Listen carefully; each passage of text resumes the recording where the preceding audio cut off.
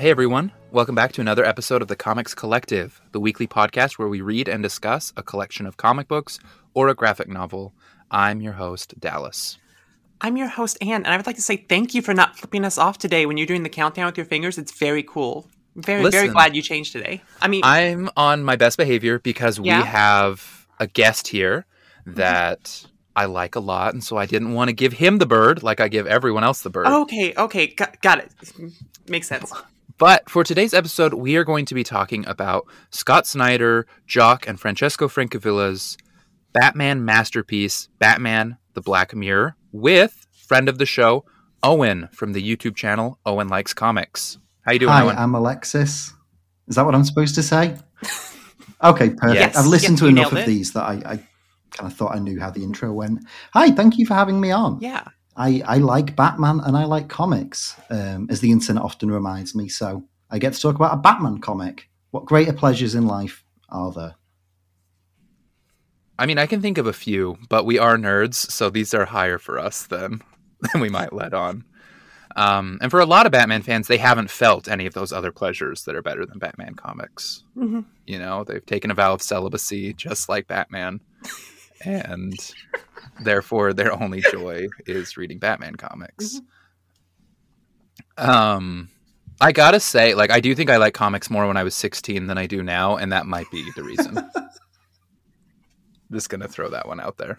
But I want to get something out of the way at the beginning of this. Anne, we have had a literal review of this show call you out for your Batman takes. And so I would like to give you the floor to prep us for this Batman episode. How are you coming at this?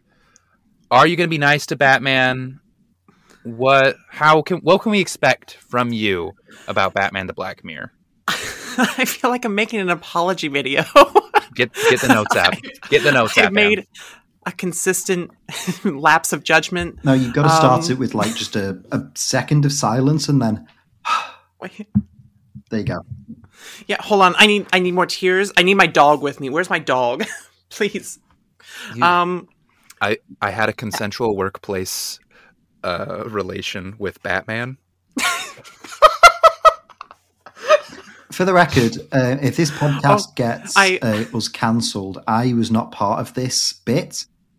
Yeah, no, this is. I'll make another apology video later for that. I'll say I would like to apologize. All three of us can read off. All three of us can read off a notes app simultaneously, and then we start singing like Imagine. like a barbershop quartet. Yeah, we can do every other word together. It'll be nice. Okay, so my feelings on Batman are complicated because my feelings on Batman have changed a lot since I started reading comics. Batman was one of the first superheroes I ever met because, of course, he was. He's such a widespread and popular superhero. You can't not exist in this like modern world and not run into Batman at some point or another. It's just going to happen. And this was one of the first Batman books that I read personally. And I remember I read like a few issues and I put it back down because I'm like, I have no idea what the fuck's going on. Bruce is acting so weird in this book. And that is unironic, by the way. I had no idea this wasn't Bruce Wayne when I first picked this book up. And I'm like, this is just, it's weird. And it would take me years to come back to it. And now it's one of those books that's like, it gives me the good feelings. Like I literally tweeted about it and then I wrapped myself up in a blanket yesterday, poured myself some hot chocolate, and I just sat by the candlelight reading this book. And it reminds me of why this character is special. When I talk a lot about Batman on the show or just in jest on Twitter, it's because I'm more frustrated at the fact that DC has decided that this is the only character that can apparently do anything, when it's like, I've been reading comics for so long, and that is definitely not true. I wish more other characters would get the same spotlight and be able to have the same, like, birth and, like, load of memorable stories that this character has, but yet he's the only focus here.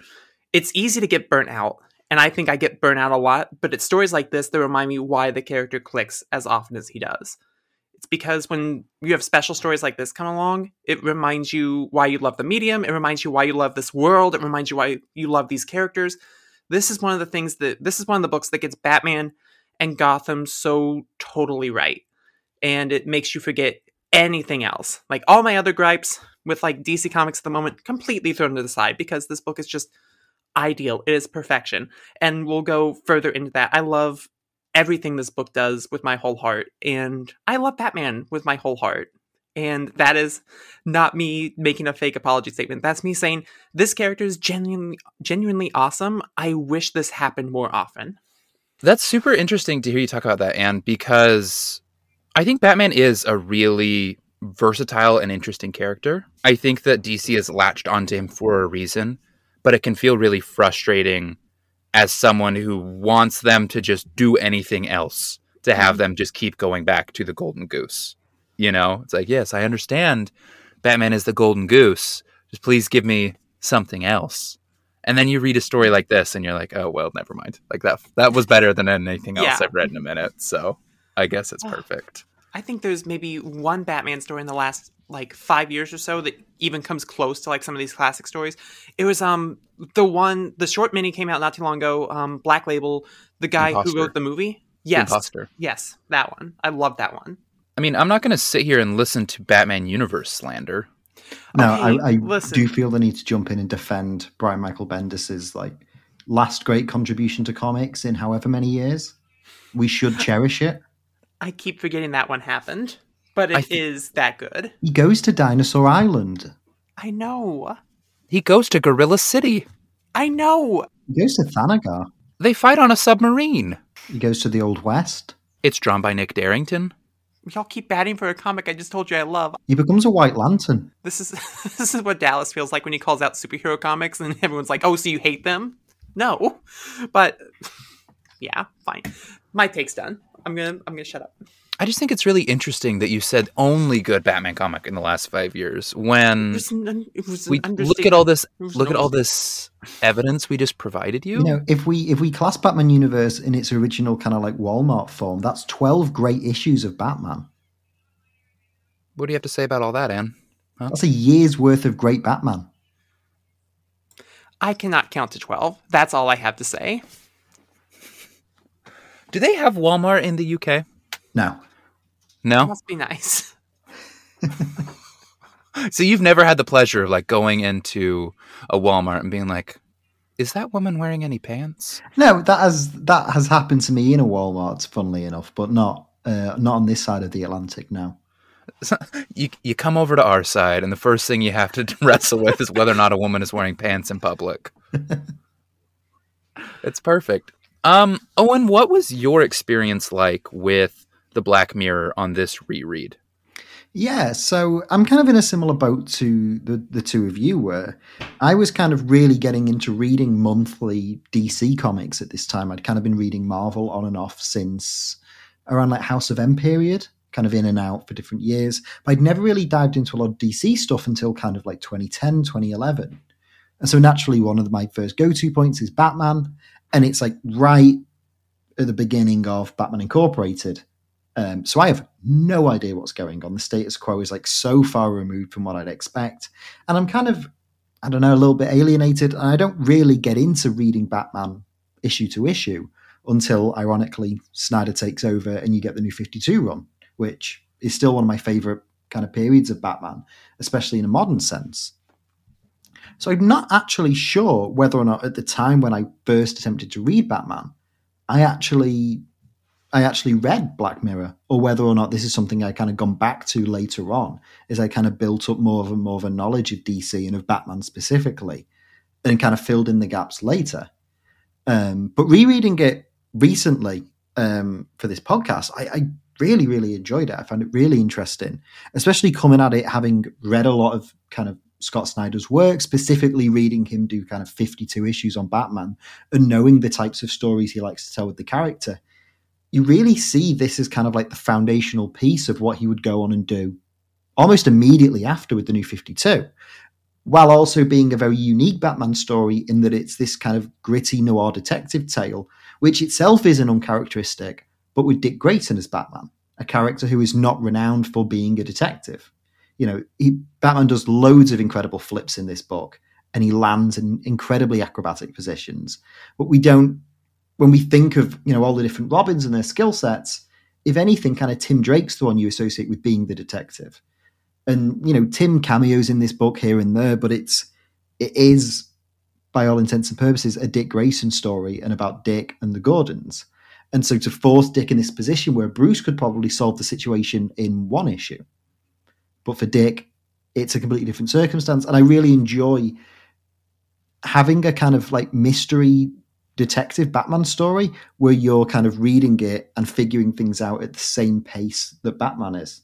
It's a real change of pace, and I do appreciate that here. I think that this narrative is really able to hold the reader at the exact right place throughout. There are never any moments in this where I felt like I was figuring the mystery out any faster than Batman, but it didn't feel unnatural for Batman to be figuring it out in front of me. Which, it was just fun to read a smart Batman comic as well. I was like, oh, this writer is writing Batman smarter than me, the reader. And it was fun. It's fun to read these genius characters as geniuses. So now that we have our initial thoughts a little bit out of the way, Owen, do you want to maybe place this Batman within its larger context for our listeners?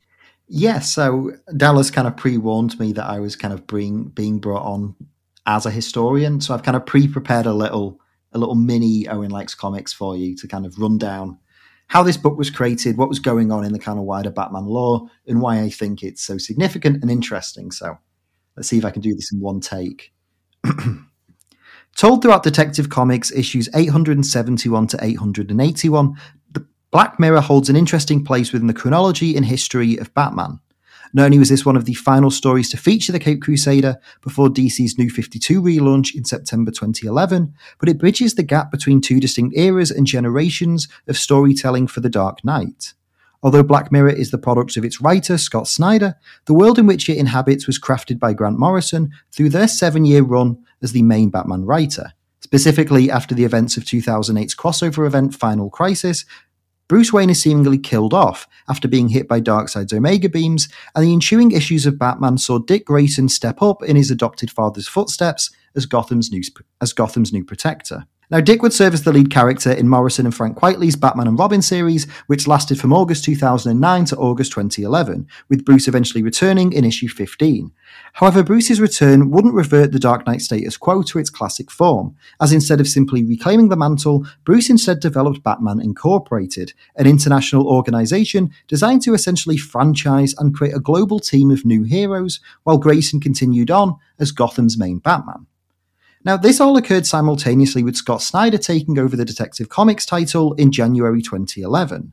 And while Morrison's Bat titles focused on the fantastical and globe-trotting adventures of Bruce as he travelled from country to country setting up Batman Incorporated, Snyder sought to retain the gritty and street-level focus of more traditional kind of post-crisis Batman stories, specifically Frank Miller and David Mazzucchelli's Batman Year One.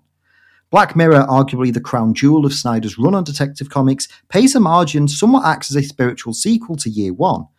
Not just by its depiction of Gotham as this kind of neon, colourful hellscape, but how it furthers the journey that characters like Jim Gordon and his children began all those years ago, telling a story of legacy and the pressure of being the child of such a notable figure in Gotham's history, as well as the relationship between Gotham City and Batman, especially which is a kind of running theme throughout Snyder's later work, and pretty much any time he writes Batman, that idea of how Gotham and Batman craft their identity in contrast to each other is a major part and a major theme of their writing, and especially in Black Mirror, which is a scenario where someone else finds himself underneath the cape and cowl. That was awesome. You're so good at that, Owen. Our listeners, if you haven't checked out Owen's YouTube channel, that right there is the level of quality and craft you can expect. Owen has such a talent for opening up comics and explaining just where they sit, not only in the history of the canon, but within our own world as well. Awesome resource that you need to check out. But now that I'm done fire hosing some love at my friend, I do want to talk a little bit about this Detective Comics run, because people know I love Morrison's Batman run, but I think this sort of underserved what Dick was doing back in Gotham during Batman Inc. is such an interesting period of DC chronology. So, Anne, you are our local DC lesbian. What do you think of this period right before the New 52? Do you think of it as like a creatively fertile time? Do you think of it as a sort of everybody's wrapping up knowing that there's a reboot coming? And how do you feel like Black Mirror fits into that last year of post-crisis continuity? It's funny because I remember looking back at the time, reading a lot of the titles that were going on and trying to get caught up where I could. And none of it felt like wrapping up. It all felt like stories were continuing as, they would any other time. It didn't feel like it was the most creatively fertile time in DC's history, but it felt like everyone was just chugging along like everything's normal. Because I remember like the Justice League International just come back and they're doing their own thing, hunting down Maxwell Lord. Brightest Day was going on at the same time, trying to set up new storylines. They brought in like Aqualad for Aquaman. They're like, hey, these characters are going to be important someday. And then, some of them were like Aquaman had his nice new relaunch, but then others weren't. Like they kind of forgot that like the Hawkman and Hawkgirl stuff they set up even happened. So it was really, really interesting. Oh yeah, and then Martian Manhunter was just ignored for years, which is, real fun. But it's an interesting period because I remember liking a lot of the books that were going on at the time, especially this Detective Comics run, because a few arcs before this, you had Greg Rucka writing all of his fantastic Batwoman stuff in the same book. And it felt like Detective Comics as a title could not go wrong during this time period. It was just so solid. And it's one of the things that makes the New 52 as a whole even more confusing to me, because I'm like, I don't remember a lot of flops from this era. It just feels like this is DC Comics performing at its peak. So I'm not sure what happened to make them decide that we need to start over, which it's so weird, especially reading a story like this, which is one of the best Batman stories of all time. And you're like, I can't believe this was the story that led into them saying, okay, scrap it. We're starting from new. We're starting from scratch. It's so confusing to me. It's really interesting you raise that point, because kind of the more I learn about the New 52 and how it kind of came out of Flashpoint, was that it was a very last minute decision by DC editorial that kind of, when they were pitching Flashpoint and kind of like the year or two leading up to it, the idea was never to use it originally as a relaunch and a way to reboot the DC universe. It's just kind of DC editorial got that itch that they get every kind of 3 or 4 years that let's change everything. And so in instances like Batman, and obviously Batman's kind of one of the few characters that doesn't have the kind of history completely wiped by the New 52. Like you said, Anne, it doesn't feel here that Snyder is writing what's going to be the final Batman story of this era. It feels like just another Batman tale that's going to lead on to the next Batman tale, with Dick kind of under the cape and cowl. And then a month after this finishes, you go straight into New 52 Batman, and Dick is back as Nightwing, and there's very little mention or reference to the fact that he was just Batman. So it's really interesting. I do think as well, though, a really interesting lens on this is sort of that last Batman Incorporated image of little Batman going in on himself forever as the symbol of the bat, right? That really iconic cover where Batman's flying and then his symbol is another little Batman flying and another little Batman flying. I think it's so interesting to have the last story of DC's ongoing continuity be such a heavy reference and allusion to Batman Year One, but then also not feel like a wrapping up, just feel like another great Batman story because these will be going on forever.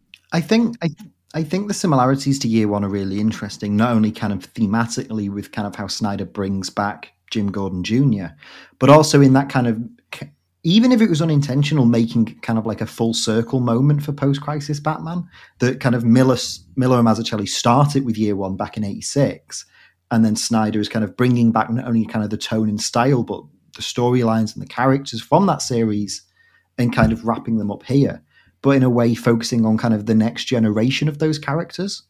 Whereas kind of Year One is about Bruce and Gordon and how Gotham is defined by their relationship. This comic is about kind of, and I think Jim Gordon Jr. even says it kind of in the book's climax, that he kind of proclaims himself as Gotham's son. And this is kind of a recurring theme of like, what is the next generation of Gotham defined by? And how does Gotham define itself beyond Bruce and Commissioner Gordon? So I think that's really interesting. I think one of the most interesting issues for me was the one where Dick goes to confront the Joker, who is set up as the red herring of the story, because you can see what role Joker's going to play in Snyder's New 52 run. You look at that and there's this idea of the Joker only does it for Bruce, only cares to be the opposite point of Bruce Wayne as this colorful, loud, scary being to Bruce's dark, calculating, mathematically driven Batman. And so the idea that James Gordon Jr.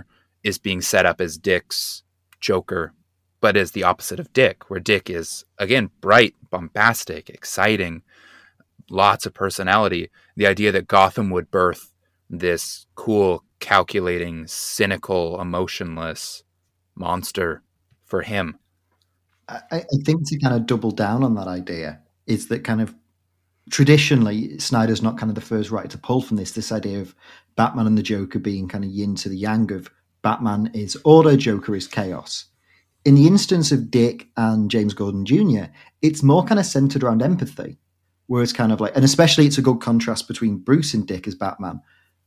Dick as Batman is presented as more of an idealist. He's more hopeful, he's optimistic, he sees the good in things. He sees what Gotham could be as opposed to what it is.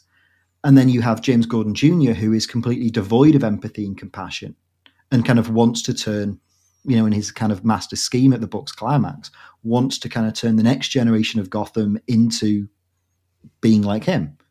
And so it's this idea of not only kind of the battle for Gotham's soul and its future based around these two kind of children of the pillars of Gotham in the previous generation of the post-crisis era, but then also kind of how it shows how different Dick is as Batman, that he's a Batman driven by kind of compassion and heart and empathy in a way that we've never really seen, and how that's kind of what is going to lead us into the future. I love it. I love the idea that I read an article basically breaking down Batman the Black Mirror, and I'm going to try really hard not to just restate the ideas that this person had because it was such a great article, but something that they touched on was the idea of James Gordon Jr. as the son Gotham couldn't save. That if we're looking at the two main characters of Batman Year One, we've got Bruce Wayne and James Gordon, and the Black Mirror ends up being the story about each of their sons. One son was... What's interesting is the more broken person's son is the one who was able to be saved, and the person who was able to stay above Gotham created the son that Gotham robbed from them. You've got this flipped paradigm again, and it's so clever to set them up as this way, this idea of the ongoing legacy as the conflict in this story. It's one of the things I love from like just the first couple pages of this book. It's one of the things I love about the DC universe as a whole is that the places are alive. This universe is alive. And I love the way they describe Gotham. Just between Dick Grayson talking about how they would treat it when he was traveling with the circus versus how Jim Gordon would treat it, talking like it was something that was alive and had a beating heart, and just the idea that this place could shape the people in it. And I liked what you said, Dallas, about the fact that the one person who Gotham had a hold on, Bruce Wayne, is the one person who raised the guy that Gotham couldn't quite get, and the one guy who managed to stay above it was the guy that, whose son fell. I thought that's incredible. I think it keeps going into the mythology of these characters. Everyone talks about the mythology of DC characters, and I don't think you do that without a place that's as alive and has as much, I almost want to say motivation as Gotham City does, to just claim who it wants to claim. And always I just had the thought, it's kind of like the Force, where it's like it has to have both sides at all times, and it's really cool that way. So I loved the literalization of the city shifting underneath Dick's feet. As Gotham realized it had a different Batman, they go to that rundown neighborhood that's like, this used to be a nice place and now it's a bad place. And it was this literal moment of Gotham is changing for Dick. The villains now are fresh and new, and these sort of gritty, almost like neo-noir version of the organized crime that Bruce had to fight in Year One is now being presented to Dick. We don't see any familiar rogues other than the Joker. I love this idea of Gotham fighting against Batman as the architect. And it's really interesting as well, because especially if you think about how James Gordon Jr. is introduced to the story, as well as kind of where Dick had come from, both of these characters, at least in a present day sense, are outsiders to Gotham. Dick primarily lives in Bloodhaven, and I think at this point he'd been in New York for a while as well. before the kind of Battle for the Cowl saga. And it's established that James Gordon Jr. has kind of been away traveling, living in other places. That these are the kind of lost sons of Gotham that have gone off to other places and then have kind of been brought back by these circumstances. I just think that's a really interesting parallel that only as you two were talking, I kind of picked up on. Yeah, and it wasn't until James said it wasn't until he saw Batman smiling and he knew it was Dick under the cowl, but he's like, okay, gotta go back. I was good, but you brought me back in. Just when you thought I was out, they bring me back in. Well, I also just like making it a storytelling beat that you can't ever really go home.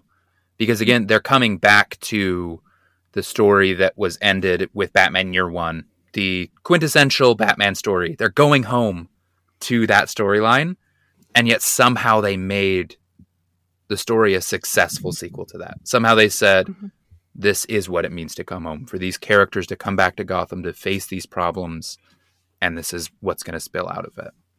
And that's a really interesting point, because I think one of the kind of recurring motifs and themes throughout this story is that idea of kind of the resistance and the fear of change. It's and it's also interesting from an editorial standpoint, thinking about this being the kind of transition between post-crisis DC universe and the New 52 DC universe. This story all being about characters being afraid of evolving and changing. Dick is afraid of the expectations of being Batman.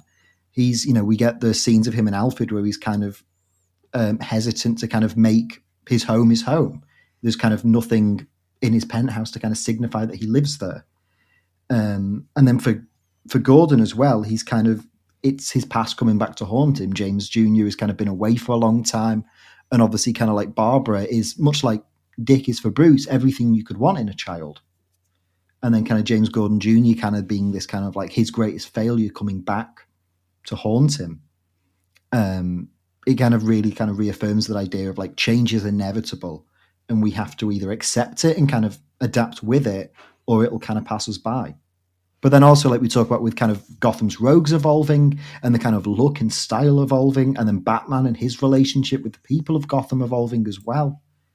That it's this kind of constant reminder that change is inevitable and change is coming, which from an editorial standpoint as well, whether or not, and I'm sure by the time that Snyder was writing this, he knew he was taking over the main Batman title in some form.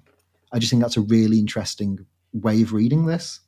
Yeah, and I like that idea of the villains changing too, but while at the same time utilizing the tools and the gimmicks of villains past, because the whole the market arc is just, we are reselling all these villain gadgets that we found around Gotham, which is really cool because, Joker's going around playing a new game of 52 card pickup every single week. So there's plenty of shit lying around. I think that's a really cool parallel. And from that story, kind of the dealer story that kind of runs at the beginning of this, the image at the end of it of kind of Dick parachuting out as all of kind of like Batman's greatest villains kind of costumes and paraphernalia fall down around him is such a great encapsulation of this idea. It's kind of like Dick as Batman, as the kind of signifier of this new era and generation, kind of coming back down to Gotham through all of kind of these remnants of history and all of these kind of artifacts. It's such a kind of a great visual reminder of where we're going. Well, I even think leading into that, the idea that he has to fight a monstrous bat to get to that point is also very interesting. Yes. Having the villain transform themselves into a half-made man-bat is like, oh, so Dick Grayson has to defeat the idea of this own version of like a Barbados figure, this mythical bat, to then be able to walk away from how Bruce had been Batman and how Gotham had been with Bruce's Batman. It's really clever. I have a question for you, Anne. Yes. So we've been talking a little bit about how this is a story about how you can't come home. It's a story about change and forward momentum. For a lot of people, putting Dick Grayson under the cowl in Gotham as Batman was a major character regression. Do you agree with that? Or do you think that this is a kind of forward momentum and change for Dick that was positive and interesting? Oof. See, that's the hard one, because one of the things I'd like to do eventually is go back and look at where Dick was at this point, because I'm very unfamiliar with his path as Nightwing, especially in the 2000s. That's been on my to-read list for a while, but honestly, I never really saw it as a regression. It feels like something that Dick has always been willing to do. I keep thinking back to the end of Nightfall when Bruce is finally back and Dick confronts Bruce about it, and he's just pissed that he asked anyone else before him.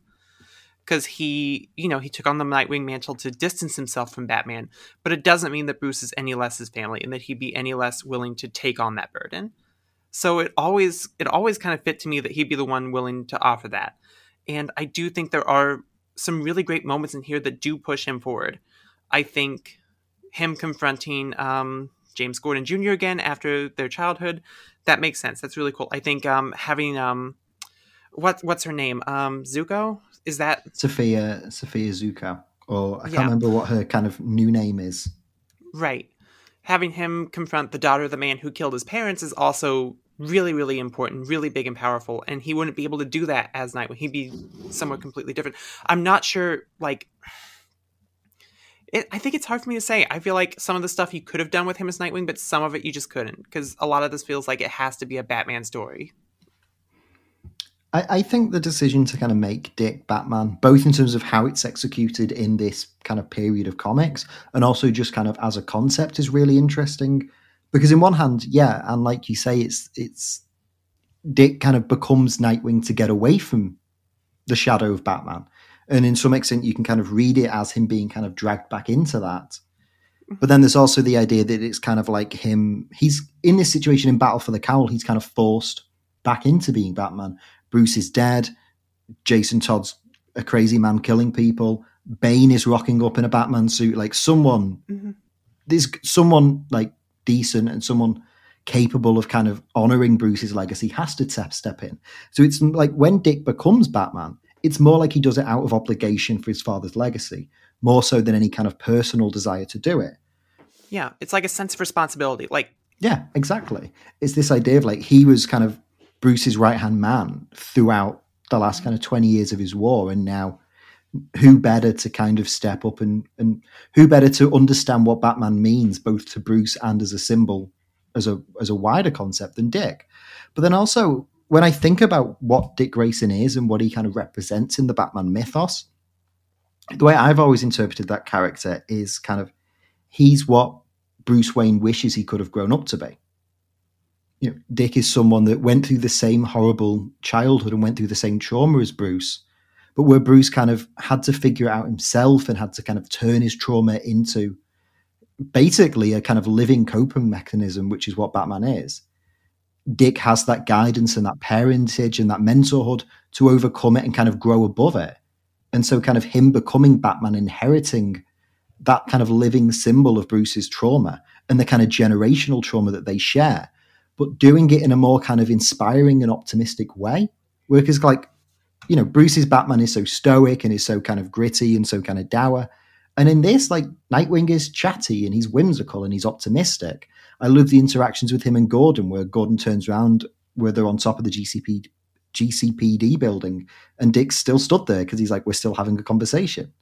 It's like he's kind of carrying all of kind of Bruce's successes and failures and the successes and failures he's inherited from him with him, while also carrying with it the lessons that he's learned and the methods and the ways that he's learned to kind of rise above those. So I just think that's really cool to me. I'm so glad you brought up the Dick staying around to finish the conversation on top of the GCPD, because I think that is the quintessential Dick as Batman versus Bruce as Batman moment, where Dick is the one who is kind enough to say goodbye. Yeah. He doesn't need to be anything more than Jim Gordon's friend who's working on this thing. He doesn't feel the need. He decides to carry the mantle of the symbol of Batman in a very different way, which is inherently compelling to me. But it's also like this idea that he's carrying with him both the best of being Batman and the best of being Nightwing. So it's not like when he becomes Batman in this kind of run, he loses all of the growth and all of the traits he's developed as Nightwing. He brings all that into Batman as well. So it's a really kind of interesting amalgamation of those two characters. Absolutely. The oldest always has to be the perfect one. They do. They have to raise all the other kids. He's got to raise Damien. That's no easy feat for anyone. One of my favorite little moments is when he's about to say piece of shit and he says piece of Damien. So good. So good. I want to talk a little bit about the artwork in this because that I don't think this book is that successful without the stellar art team on it. I think the decision to split the two artists between the storytelling types is very interesting because initially it's the Gordon story is from Francavilla and the Dick story is from Jock, but it then becomes everything that is involved with this strictly noir story, hunting down James Gordon Jr., comes from Francavilla, while all the things about how Gotham is becoming new and shiny and neon comes from Jock. And I think each of their art styles really help you understand the storylines at war in this book. You have a very classic Batman story, hunting down a very grounded, scary thing, coming at you with an art style very reminiscent of Batman Year One. But with the colors cranked to 11, which is something I love that Francavilla does, is saying like, I'm not going to have you wonder at all what the mood is. I'm going to tell you with primary colors how you feel right now. And I love it. I think, obviously, I've been kind of reading a lot of Snyder's Batman run over the last kind of 2 months or so. And the way in which kind of colour is used by Francavilla here is really interesting to me because it not only reminds me of what Mazzucchelli does in Year One, like you said, kind of cranks up to 11, but it's also reminiscent of what Greg Capullo does in the later aspects of their Batman run in the New 52. Where kind of once you get into Zero Year and Endgame and Super Heavy, Gotham becomes this kind of like hyper colorist, like hyper colorful, super oversaturated kind of wasteland almost in these stories, which is so much a contrast to that idea of Gotham being this kind of like grey and brown, dull, dour place, which is kind of like brilliantly drawn by Jock in his parts of the story. And yet Francavilla's kind of evokes the future direction that Gotham's art style would go into this more kind of like super colourful, super saturated, almost kind of fantastical to an extent in how colourful it is approach. I think the weight of the line between Jock and Francavilla is interesting as well, because Jock has such thin, sharp lines on what Dick is doing. They're really dynamic poses where we're being shown how acrobatic, how Batman of the future Dick feels whenever Jock is drawing it. It always feels like Dick Grayson is 10 steps ahead of everyone else, just from how dynamic the artwork is. These flips, the way that light is used, the way that the quote camera is positioned to show him diving down at us. There's just such a dynamism there. And then it feels so much more intentionally slow from Francavilla. Batman throws like a single well-posed kick, but because we want zoom-ins on faces when Francavilla is drawing things. We want the emotions that are going on from everyone. You can see these ghastly lights on Jim Gordon's face as he realizes what's going on. And it's interesting to see how much two different artists can change the pace of a story. Because I wasn't thinking very much about what Dick was thinking while he was fighting Tiger Shark, but I absolutely knew how everyone felt when they were fighting James Jr. at the end of this book. And it makes a lot of sense too, because the Batman stuff is all, it's Batman. It has to be larger than life. It's about Batman. It's about Gotham. It has that really angular gothic feel to it, which I adore and I love. And you were just talking about how all the action felt so loud, and I completely agree. And then everything happening with James Gordon Jr. is so quiet and personal because it's a story about a father and his son and just the relationship in that family. And that is something so quiet and human. And just thinking about the fact that this is one of the stories we picked for Halloween, and going back and thinking about books that we read earlier about other serial killers like My Friend Dahmer, and just how like human that story is, where it's like, this is something that could happen anywhere. And that James Gordon Jr. is a comic book villain, but he's someone that could actually exist in real life. And that's terrifying. I do want to point out one thing, though, about James Gordon Jr. and the times that Jock draws him. The times that Jock draws James Gordon Jr. are when there is the mutilated corpse in the basement. Yep. With no arms or legs, or when James Gordon's own mother is mutilated there. Because I think the decision there to switch back to, like, Owen put it so beautifully, like the gray and brown, just horrible Gotham, where it doesn't feel operatic. It doesn't feel like this gasping story. It feels like a terrifying procedural serial killer story. And so having Jock draw those specific moments, for me, made them stick in my brain as something more cold and scary than the rich oranges and purples of him coming after his sister there at the end of the story. Yeah. Because for those scenes, the shock is what matters most, and that makes all the sense in the world to have Jock do those.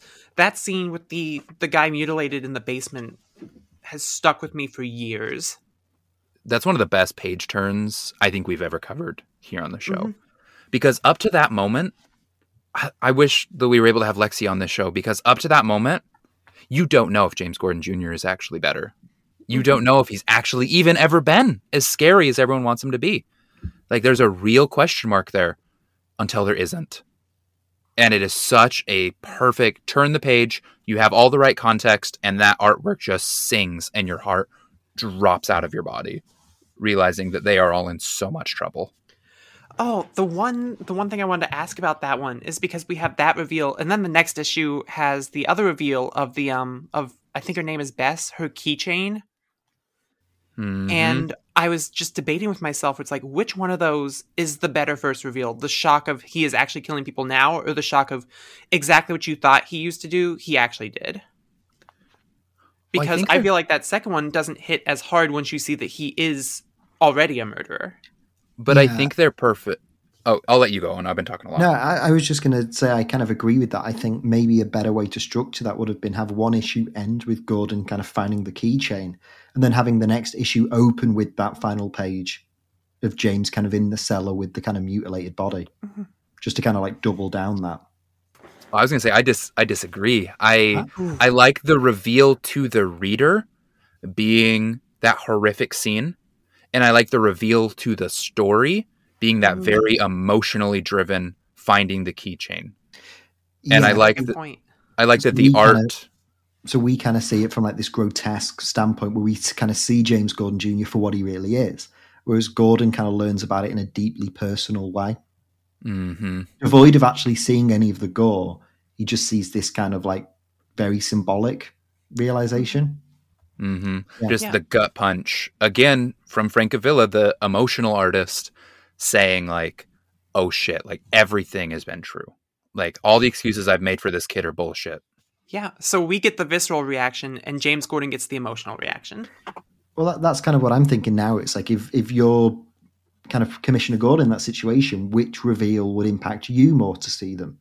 Would it be to see kind of this stranger being horrifically mutilated?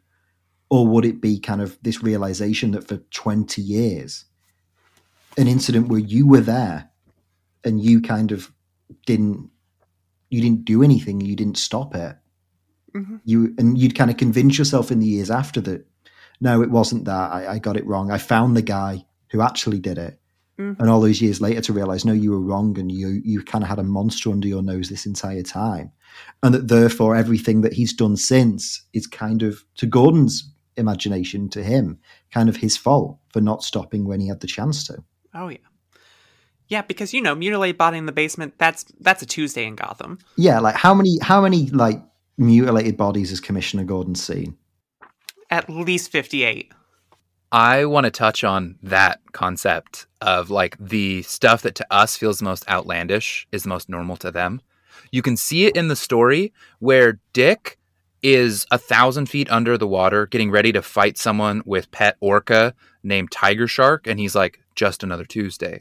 He fights a guy with cybernetic legs, and he's like, just another Tuesday. This is what it means to be in Gotham. He finds out that just a regular woman who was the daughter of a criminal changed her name, and that is what he like fixates on. He looks at this normal woman who might be a little shady, and he's like, this is the scariest thing about all this. And I was like, oh my gosh, Gotham rotted your brain. Like, no, Tiger Shark is actually scarier. All this crazy stuff is scarier, but it's just another Tuesday for Batman.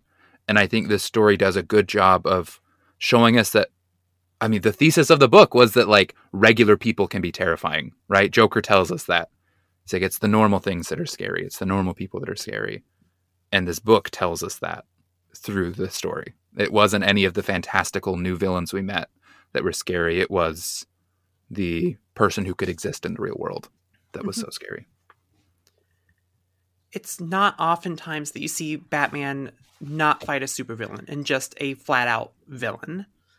And I feel like it's because oftentimes you need a character who is larger than life to exist in a world like Gotham City. You need them to be able to rise above everything else. And it's amazing to me that Scott Snyder found a way to use such real horrors and real things that people are capable of to say even that can stand above in Gotham City. Even that can still relate to the story. And using such a personal route, going back to James Gordon Jr., using that as the end to make this work, I think that's what really makes the story stand out so much. Because when I first read the story, after not reading it for several years, I would lose several of the plot details. I forget things about like Tiger Shark and forget about the dealer, but I would never forget about James Gordon Jr. Not for a second. And I think a really interesting comparison can be made between kind of the two stories in this trade. So in kind of the first half, you've got this story focused on the dealer. And in the second one, you've got this focus on James Gordon Jr. And I think that both of them serve a very similar purpose, but in different ways, in which the dealer saga is all centered around kind of these remnants and these artifacts of Batman's past. And it's essentially this story of Dick overcoming the legacy and the past of Batman. This idea of kind of all of these, the crowbar that killed Jason Todd, the Riddler's costume, all of these different things that are so synonymous with all of the history of Batman, that in order for Dick to kind of assert himself as the official Batman, has to endure and go through all of those. And then in the second half of the story, when it focuses on James Gordon Jr., it's something that's deeply personal to Dick Grayson, as opposed to Batman. It's established that Dick has a history and has some extent of friendship with James Gordon Jr. Obviously, Dick and Barbara have such a close relationship. So the first half of the story is all about the legacy of Batman, and then the second half is all about the legacy of the people kind of underneath those costumes. I have a Dallas color theory corner. Oh boy, here we go. I've been looking at the Francavilla art. Basically, I felt like I had to make up for not liking this when I was 16.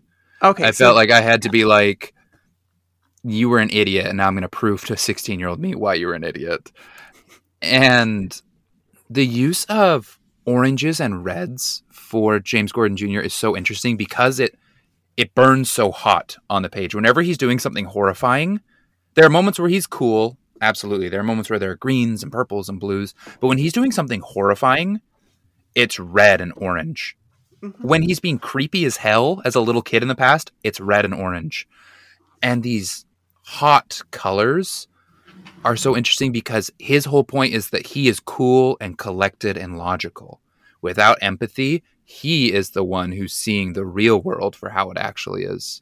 He doesn't burn hot with the emotions of all these other people. But the artwork is telling us the exact opposite, that he is burning very hot when these scary things are happening. And I think that the best demonstrator of that is actually in his introduction, so you have this scene of Jim and Barbara in the diner, and Jim is kind of painted in this orange glow because obviously he's fearful and he's seen the surveillance footage of James Gordon Jr. And Barbara's kind of coloured in purple and blues. She's kind of very dismissive, and then when there's the reveal where Barbara gets up and leaves and James Gordon Jr. comes and sits down, the entire book then just becomes any sort of shadow or any semblance of the purple and the blue kind of completely vanishes. And both characters, the entire scene is just bathed in those oranges and those yellows. It's so cool. I love the 2-page spread where on the left you have James Gordon in the present day investigating a murder, and on the right you have the story about the missing keychain. And so you've got the blue and the red split down the middle of this page. First off, it's a brilliant spread, but you can see the left are all of the times that James Jr. did something horrifying. He's like this little weirdo kid. He like rips a bird apart. He comes out dressed as the Joker. All of that is still colored in blue because you can see Jim Gordon is rationalizing all of this. He's like, he's just like a little bit off. He's whatever. But then the real horror is in that much subtler page on the right about the keychain. and about how they know deep down that there's something wrong with this kid. And they can't rationalize that one away. I love the idea of him being the Joker is one of the like the signs in like the DC universe that your kid's going to grow up to be a serial killer. But I feel like since he was classic Joker, I feel like I could forgive it a little bit. If he came out as the as the Suicide Squad Joker, then that's how you know your kid's lost it. He comes out and he has, you know, like the grill going on. You're like, nope. I gotta get this kid some help. But it's also interesting knowing, obviously, the relationship that Barbara will have with the Joker as well. Seeing kind of James Gordon Jr. kind of idolizing him. And then there's also the kind of moment later on where James kind of talks about being kind of cellmates and being next to the Joker. There is almost that kind of idea where it's like we talked about earlier, Hannah, he is Dick's Joker. But in a sense of kind of like where the Joker matches Bruce's level of fantastical, James Gordon Jr. matches kind of Dick's level of kind of being human and being real. I'm flipping through these pages again and going back to the orange and the blues. Mm-hmm. That same issue with the 2-page spread about the keychain is the issue where then James goes to catch the Peter Pan killer, right? And you can see all of those pages are very cool and blue because that's the logical answer. Mm-hmm. That is nope, I'm going to prove that it wasn't my kid by going and doing my detective job and finding this terrifying guy. But all the pages with James are still red and are still him sitting there with the little science kit, the look of horror on Jim Gordon's face. And the colors are telling you one of these is scarier than the other.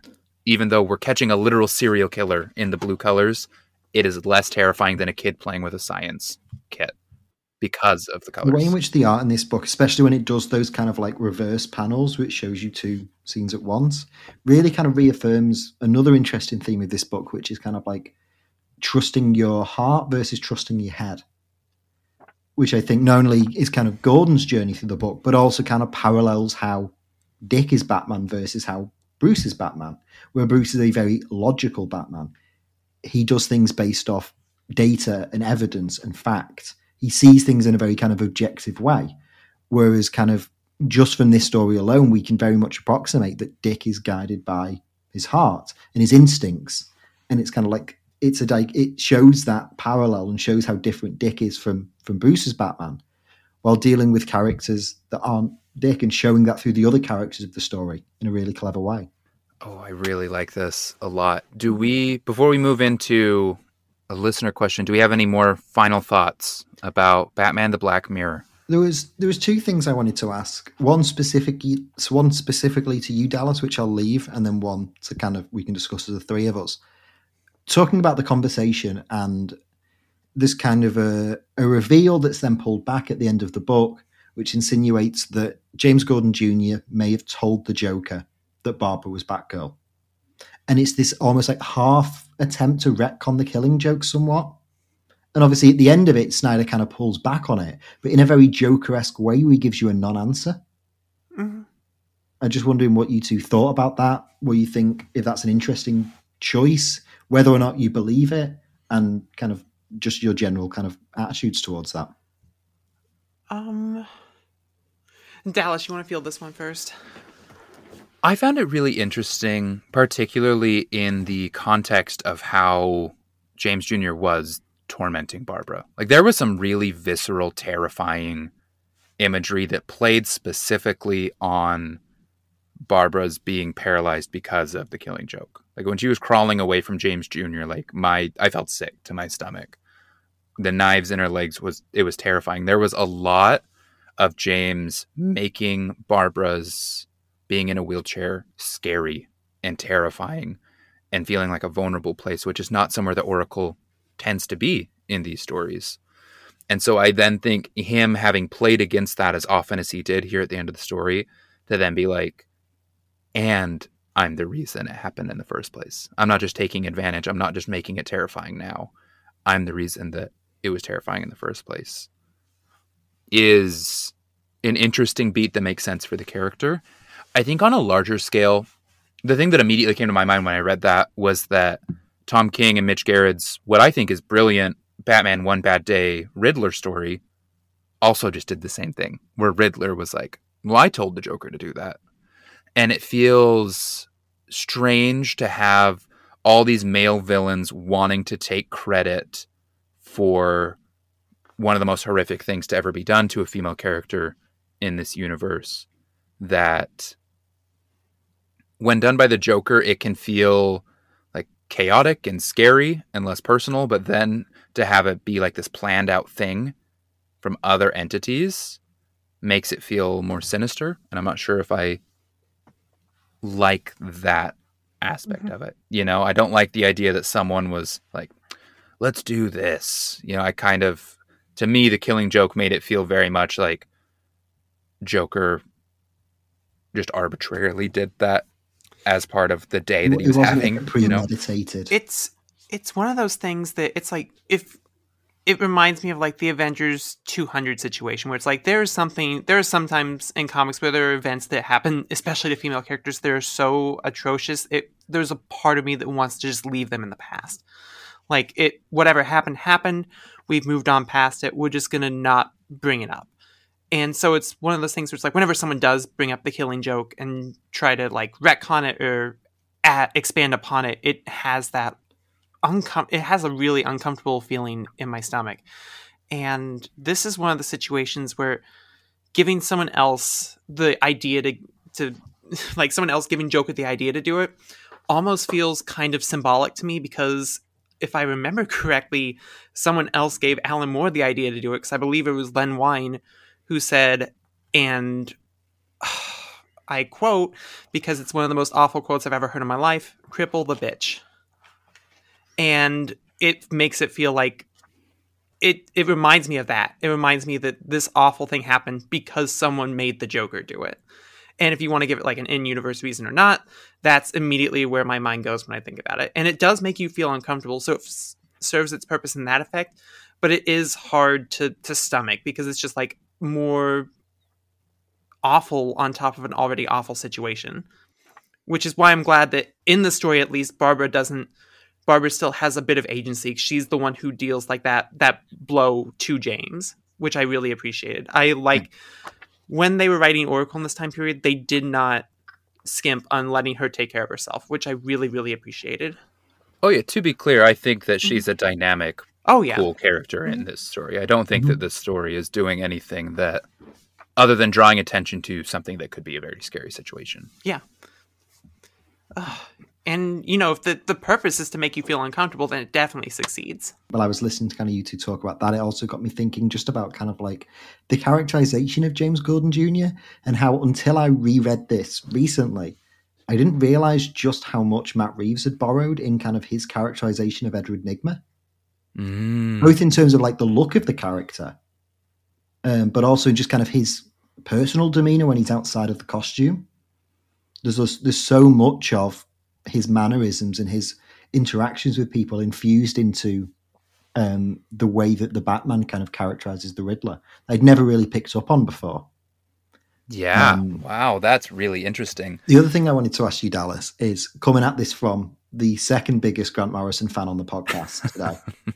How you think this kind of, and both this story, this run on Detective, and just generally how Snyder writes Dick as Batman, is this very kind of like street level, deeply empathetic and human character forced to grapple with these kind of real people and these real situations, contrasting that to what Grant was doing at the same time with Batman Inc., where it's this kind of like bombastic, fantastical, almost like James Bondian-esque, international globe-trotting, traversing adventures of Batman being a symbol more than a person.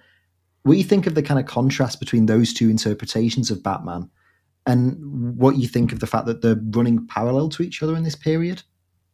Like, do you think that's like cohesive? Can you do both at the same time? Because they're like very much two different ends of the spectrum of interpreting Batman. And yet both are kind of being done at the same time in an interconnected series.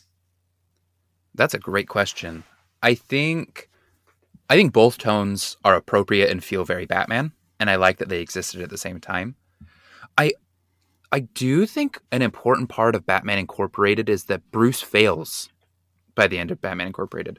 This idea that he can create a a network of Batman devoid of himself and essentially heartless, you to protect the world, like save the world with capitalism, it doesn't work.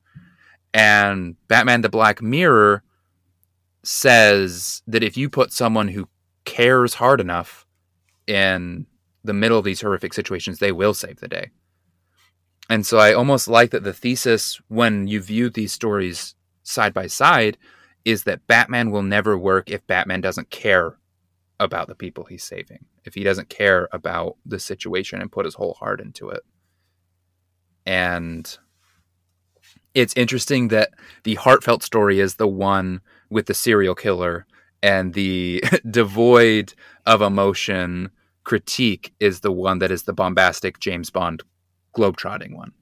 Mm-hmm. Because bringing it back to the beginning of this episode where we talked about Batman Universe, that was a heartfelt, kind, fun Batman trotting the globe. So it's interesting that Black Mirror and Batman Inc. almost split the concurrent Batman and Batman 1966 into two and then blend them up and serve them back to you and being like, both of these have half of what you want. Can that work? I like that. Very, very elegantly put. And now I'm hungry. Yeah, now you want a bat smoothie, right? Yeah. Delicious. Take a bat and just throw it in a blender. I do think that's really interesting, Dallas. I think that what I found interesting thinking about how this compares to what Morrison was doing at the time, because obviously, like, while Snyder goes on from this and becomes kind of the main architect of Batman for the next kind of 5 or 6 years, at this time, they are very much playing in Grant's sandbox. Grant has been writing Batman for kind of 6 years at this point. They do another year and kind of wrap up at the same time that this ends. And so it's kind of like this is Snyder's not only like testing ground for whether or not they can be the next lead writer and like the steerer of the Batman mythos, but also how they can kind of both circumvent and work within the framework of Morrison's larger story. And I think that like Morrison's kind of big thing in their entire Batman run is this idea of the concept of Batman. Batman as a symbol, which goes from everything from Batman R.I.P. with the Batman of Zero and R, all the way to Batman Inc. when they very much take that kind of like... I was reading an interview, not to get too tangential, with Grant this morning, where they talk about how the costume redesign of Batman Inc., where they bring back the yellow oval, and kind of that becomes the symbol of Batman Inc., was inspired by the marketing for the Tim Burton movie in 1989. And how kind of like just this one symbol of Batman itself is enough to sell it to an audience. You can just market a movie, and this movie that made, you know, millions and millions of dollars, one of the biggest movies of all time when it came out, was just sold upon a logo.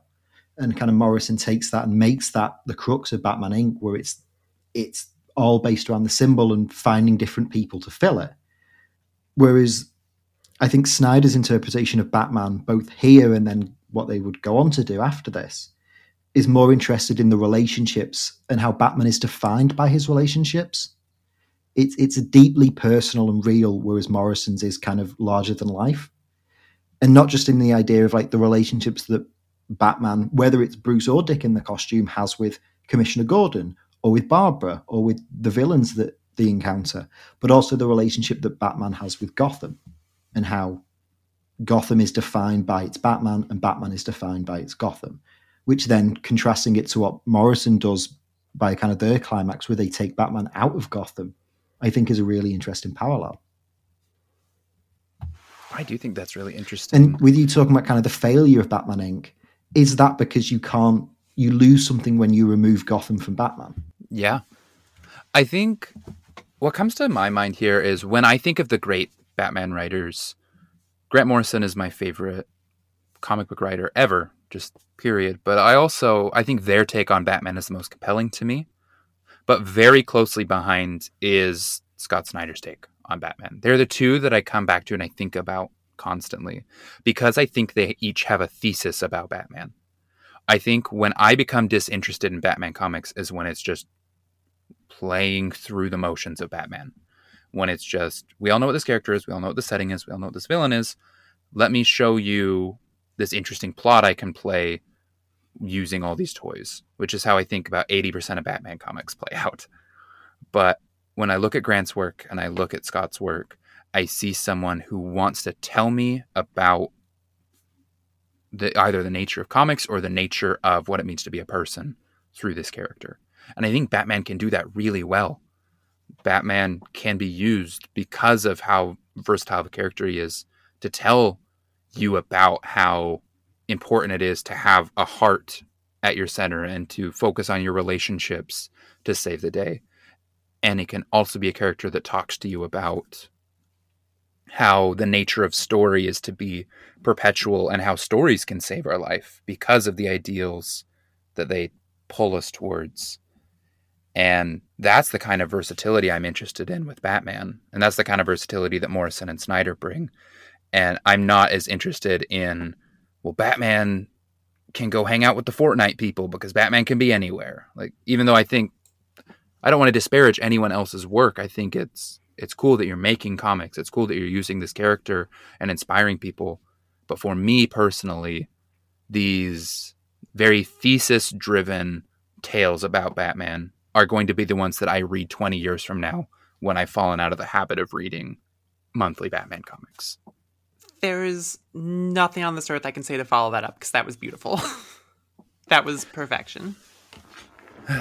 And my final question for you before we read the question on this is, what makes this a special Batman comic to you? I think first it's one of those situations where it's like, I appreciate how much the book grew for me, just in my experience reading it, from being a book that I was so disinterested in, I put it down after a few pages, to being one that I've come to adore more than anything else, and one that I think about more than a lot of other comics. I think that leaves a huge impression on me, but also it's just, I think you spoke a lot about the heart of the book. I think for me, just to focus on the fact that this is one of the things we picked for October, the horror of James Gordon Jr. and the way that this book so elegantly, in ways that I didn't even really think about until we talked about it just now, is how it so effectively communicates how monstrous this man is. I think that whether you're aware of it or not, leaves a lasting, I almost want to say scar on your memory. And just, when I said I lost the plot of this book, but I never forgot James Gordon, I mean that 1,000%. I think about this character more than a lot of other Batman rogues. I love it whenever he shows up. I loved him in the Gail Simone run of Batgirl when he shows back up. He's just one of those characters that gets under my skin in a way that few others can. And if you want such an interesting and compelling character that you're going to be thinking about him for months and months, this is the book to pick up, because you will only get to experience this once. And I actually kind of hope that if you haven't read this book, that you've stopped listening like an hour ago, because it's like, I want you to get that experience of wondering if it isn't James Gordon Jr. this whole time, just because there are some books you can't get that first experience back again, and this is one of them. That was phenomenal, and it should be where we end, but I have something pedantic to say about artwork again, because I can't stop talking about this comic. The last issue where Barbara is being held by James Gordon Jr., it's predominantly Francavilla's artwork, right? And what could just seem like, oh, we need someone to do some extra pages, the scheduling is hard on this, I think is so intentional, because when you look at this final issue that has both of them on art duty, there's only one part that Batman is in that isn't drawn by Jock, and it's when Batman is trapped in the Batwing, unable to find them. He's like a bit player within James Jr.'s larger story. And then the tell before the tell is that Jock's artwork comes back when Barbara smashes the bottle on the face of James Jr. And then you turn the page and motherfucking Batman is back, baby. The hero of Gotham is here to kick the ass of this horrifying little dude that has been steeped in colors and thick lines. And he is the dominant personality of this book until that art switch. And it's subtle because the coloring is the exact same Right. between the pages, but that line work comes back, preparing you for the really dynamic "Can I play too?" with the eyes behind James Gordon Jr. And then Such just a that. good panel. Oh, it's so good. And then just that solid punch from Batman. And I think going back to what we were talking about earlier, how it's like, I think the Francesco art brings a lot of emotion and a lot of connection between these characters because it's, about the Gordon family. I think the moment she stabs him and it switches back from Jock, I think that's also pretty symbolic, where it's like, I will pull this knife out of my own fucking leg and stab you in the face because you're not my brother. You're an asshole. Yeah. Oh, it's so good. Very good. Everybody was firing on all cylinders to make this book. 10 out of 10. No notes. Yeah, I love it. All right. We've got one really good question that I want us to read, and then we'll move towards sort of the end of the episode wrap up. Mm-hmm. All right. Hi, guys. Huge fan. Black Mirror is one of my favorite comics of all time, and I love what it has to say about Dick and Gordon. That said, do you think the story would still stick the landing if it was Bruce under the mask? This is one of Snyder's best stories, but even after his Batman run, I don't get the impression that he's interested in doing anything more with Dick Grayson. Sort of makes me wonder if Snyder was just editorially tied to telling a story with Dick in Black Mirror and Gates of Gotham due to the status quo. Thanks, Connor. See, you can obviously, if you're determined enough, you can find a way to tell the story with Bruce. But I feel like you lose a little bit of that connection, especially between James Gordon and Dick Grayson, if you switch that. I think their relationship and having that bit of history here, even though sometimes it feels like it's not adding too much, I feel like it adds something, and that's important. And I think going back to what you said earlier, you said Bruce Wayne could figure this out in one issue. Meanwhile, it took Dick Grayson 3 little mini arcs to figure this shit out. So if you want a shorter book, then yeah, I guess Bruce could have done it. But, I'm happy with 9 issues. I think that's a really interesting point to raise, that when Snyder goes and does the main Batman run, Nightwing isn't really a massive part of any of those stories. Mm-hmm. Kind of one of the revisiting it when I covered it on my channel recently, one of the things that I found really noticeable about Snyder's Batman run is how uninterested he seems to be in using the Robins extensively. Mm-hmm. Especially coming from this period where not only do you have Dick as Batman, but Damian is Robin, and Morrison's run in particular has such a heavy focus on that character. Snyder's is very much just about Batman, both as a person and as a concept. But here, I really don't think you could tell this story with anyone else other than Dick Grayson. Because not only because of kind of Dick's relationship with Barbara and the history that they have, but also this idea of the entire book is centered around the sins of the sons and how Gordon's son, Gordon, this kind of like altruistic, crown, this kind of like diamond in the dirt of kind of Gotham's police force and kind of the symbol in which Gotham's good can rally behind, Batman included, that their kind of son becomes a monster, while Bruce, this kind of like corrupted and complex figure of Gotham, his son becomes its hero.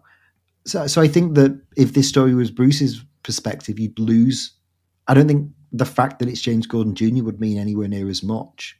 Obviously, like, they have interactions. The big climax of year one is based around Bruce saving Gordon Jr.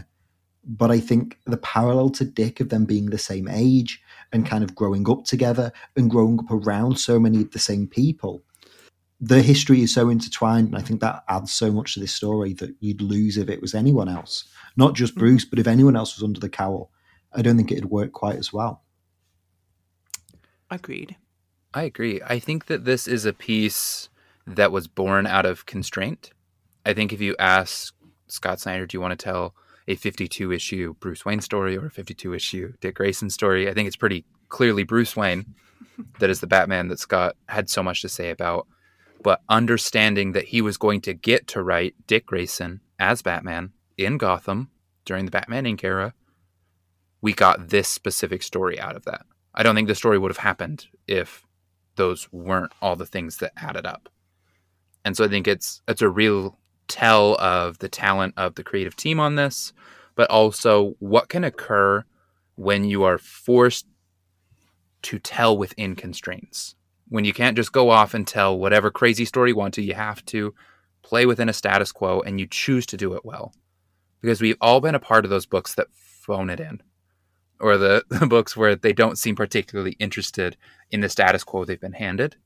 And this is such a shining example of, even if you get something that might not be what leads to your magnum opus a few years later, you can make something incredible. And you can use the same themes you're interested in to tell a specific story within that status quo. Because this is still a story about how a relationship between two men and Gotham City can shape a Batman comic. It's just two different men in a very different Gotham. But like, that thesis didn't change. The execution just changed later. So I would argue this is one of the best examples of what a creative who says yes and can accomplish more than almost anything else we've read. Mm-hmm. Love it. Hell yeah. I hope if you have listened this far and you haven't read it, I'm so sorry. You should have stopped way earlier. But if you have read it, but not for a little while, go and reread this book. Because I knew in my head that I loved this book. And then rereading it this week, I realized I really loved this comic book. And I think we should all spend a little bit more time rereading some of our all-time favorites instead of being mad about stuff we don't like going on now. It is much healthier. I don't want health. I want comic fandom. I want discourse. Read good Batman comics. Just don't worry about what the fuck's going on in Batman Fortress right now, because I have no idea why that book exists. I didn't even know that it did exist. So that one might be on you. Nickel, if you can tell me the plot. A nickel. I will. No, $5. I will give you $5 if you can give me the plot of Batman Fortress. Exactly. Thank you very much. I'm keeping my $5. Couldn't do it. All right. So, if you liked this show and want to hear more from us at the Comics Collective throughout the week, please go follow our Twitter account at CMX Collective or our TikTok account, The Comics Collective. Or you can find each of us at Dallas_Comics, at Ann Comics, and at Lexi Lou Comics. Owen, if our friends here want to know more about you, plug away. Tell them about yourself. Hi. Yeah. So firstly, I want to say thank you, Dallas, and thank you, Anne, for having me on. It's always great to chat with you two, and this was no exception. A great time with great people and a great book. What more could anyone ask for? But yeah, if you enjoyed listening to my unhinged ramblings about comic book history and lore, do head on over to youtube.com/Owen Likes Comics. I think you'll enjoy it. It's like this, but a bit shorter, but also in some ways a bit longer, all at the same time. I did recently do a video maybe a month or so ago looking at the entirety of Scott Snyder's New 52 Batman run, which kind of leads directly on from this. So if you've listened to this episode and you've read Black Mirror either beforehand or afterwards, and you want to know what happens next and what this kind of means for the future of Batman over the next few years, then head on over and check that out. We talk about the Court of Owls, we talk about Endgame, we talk about Super Heavy. Can you believe that Jim Gordon, the character from this story with the wild son, becomes Batman and fights a big plant monster? It's amazing. Watch the video. You can find me on Twitter at Owen Likes Comics, and yeah, pester Dallas and Ann to invite me back on the podcast again soon. Absolutely. I think that can be arranged. I'm sure we'll figure something out. Court of Owls is a pretty good story. Look, it really is. Grant Morrison's got a whole chronology that me and Dallas can run through. I'm trying to avoid that. I can't give you too much power. Oh, Grant Morrison. My beloved. Also, if you enjoyed the show and want to show your support, please go to Apple Podcasts or wherever you're listening. Give us a 5-star review. Do we have one? We have 2. Okay. All right. My brother, who has never listened to this podcast a day in his life. Love him. He's my favorite. Gave 5 stars. He titled it Comics! ! Kid's never read a comic in his life. He says, love it! ! That is the kind of energy I want out of these. I want 5 stars with no context. Very happy to my lovely brother. He's much cooler than me. All the nerd came out with me. And then Alexis got some residual, and then the last 2 are pretty normal. Mm-hmm. But Chris Hacker from the Oblivion Bar podcast also left us a 5-star review. He says, absolutely love Comics Collective. If you enjoy comic book discourse, look no further than this podcast. And I would add, go check out the Oblivion Bar. I was on there recently talking about Ninja Turtles, The Last Ronin specifically, which was a lot of fun. And they just have a great show. Chris is a great guy. I got to hang out with them at New York Comic Con this year. So thank you for that review, my friend. And I will say, finally, feel free to email us with your questions or comments for the show at thecomicscollective@gmail.com. Mm-hmm. Yeah, write in, tell us we're pretty. Thank you. We appreciate Yes. it. Also, one more plug while I have a chance. If you like this podcast, make sure you check out Dallas's other podcast, What's Next, the comic podcast where they talk about monthly solicitations every single month. Get the best lowdown on what's coming, what's worth investing in, what you need to check out, and what is definitely worth skipping. It's fun just to listen to Dallas and Evan banter for hours. It's literally the best. So make sure you check that out. Thank you. Anne, do you want to tell the people what we're covering next week? Ooh, what are we? Okay, yeah. So next week we're covering this little-known book called Invincible, and it's I think it's the third time we're doing this. Like, I don't know why we're talking about the same book 3 times, but I guess we're continuing on with that, and we will be joined. Will we be joined by Evan on that one? That is my plan. Unless, I mean, did you let him out of the basement? I mean, it was locked for a reason. I'm getting very kind of like James Gordon Jr. vibes here, and I don't like it.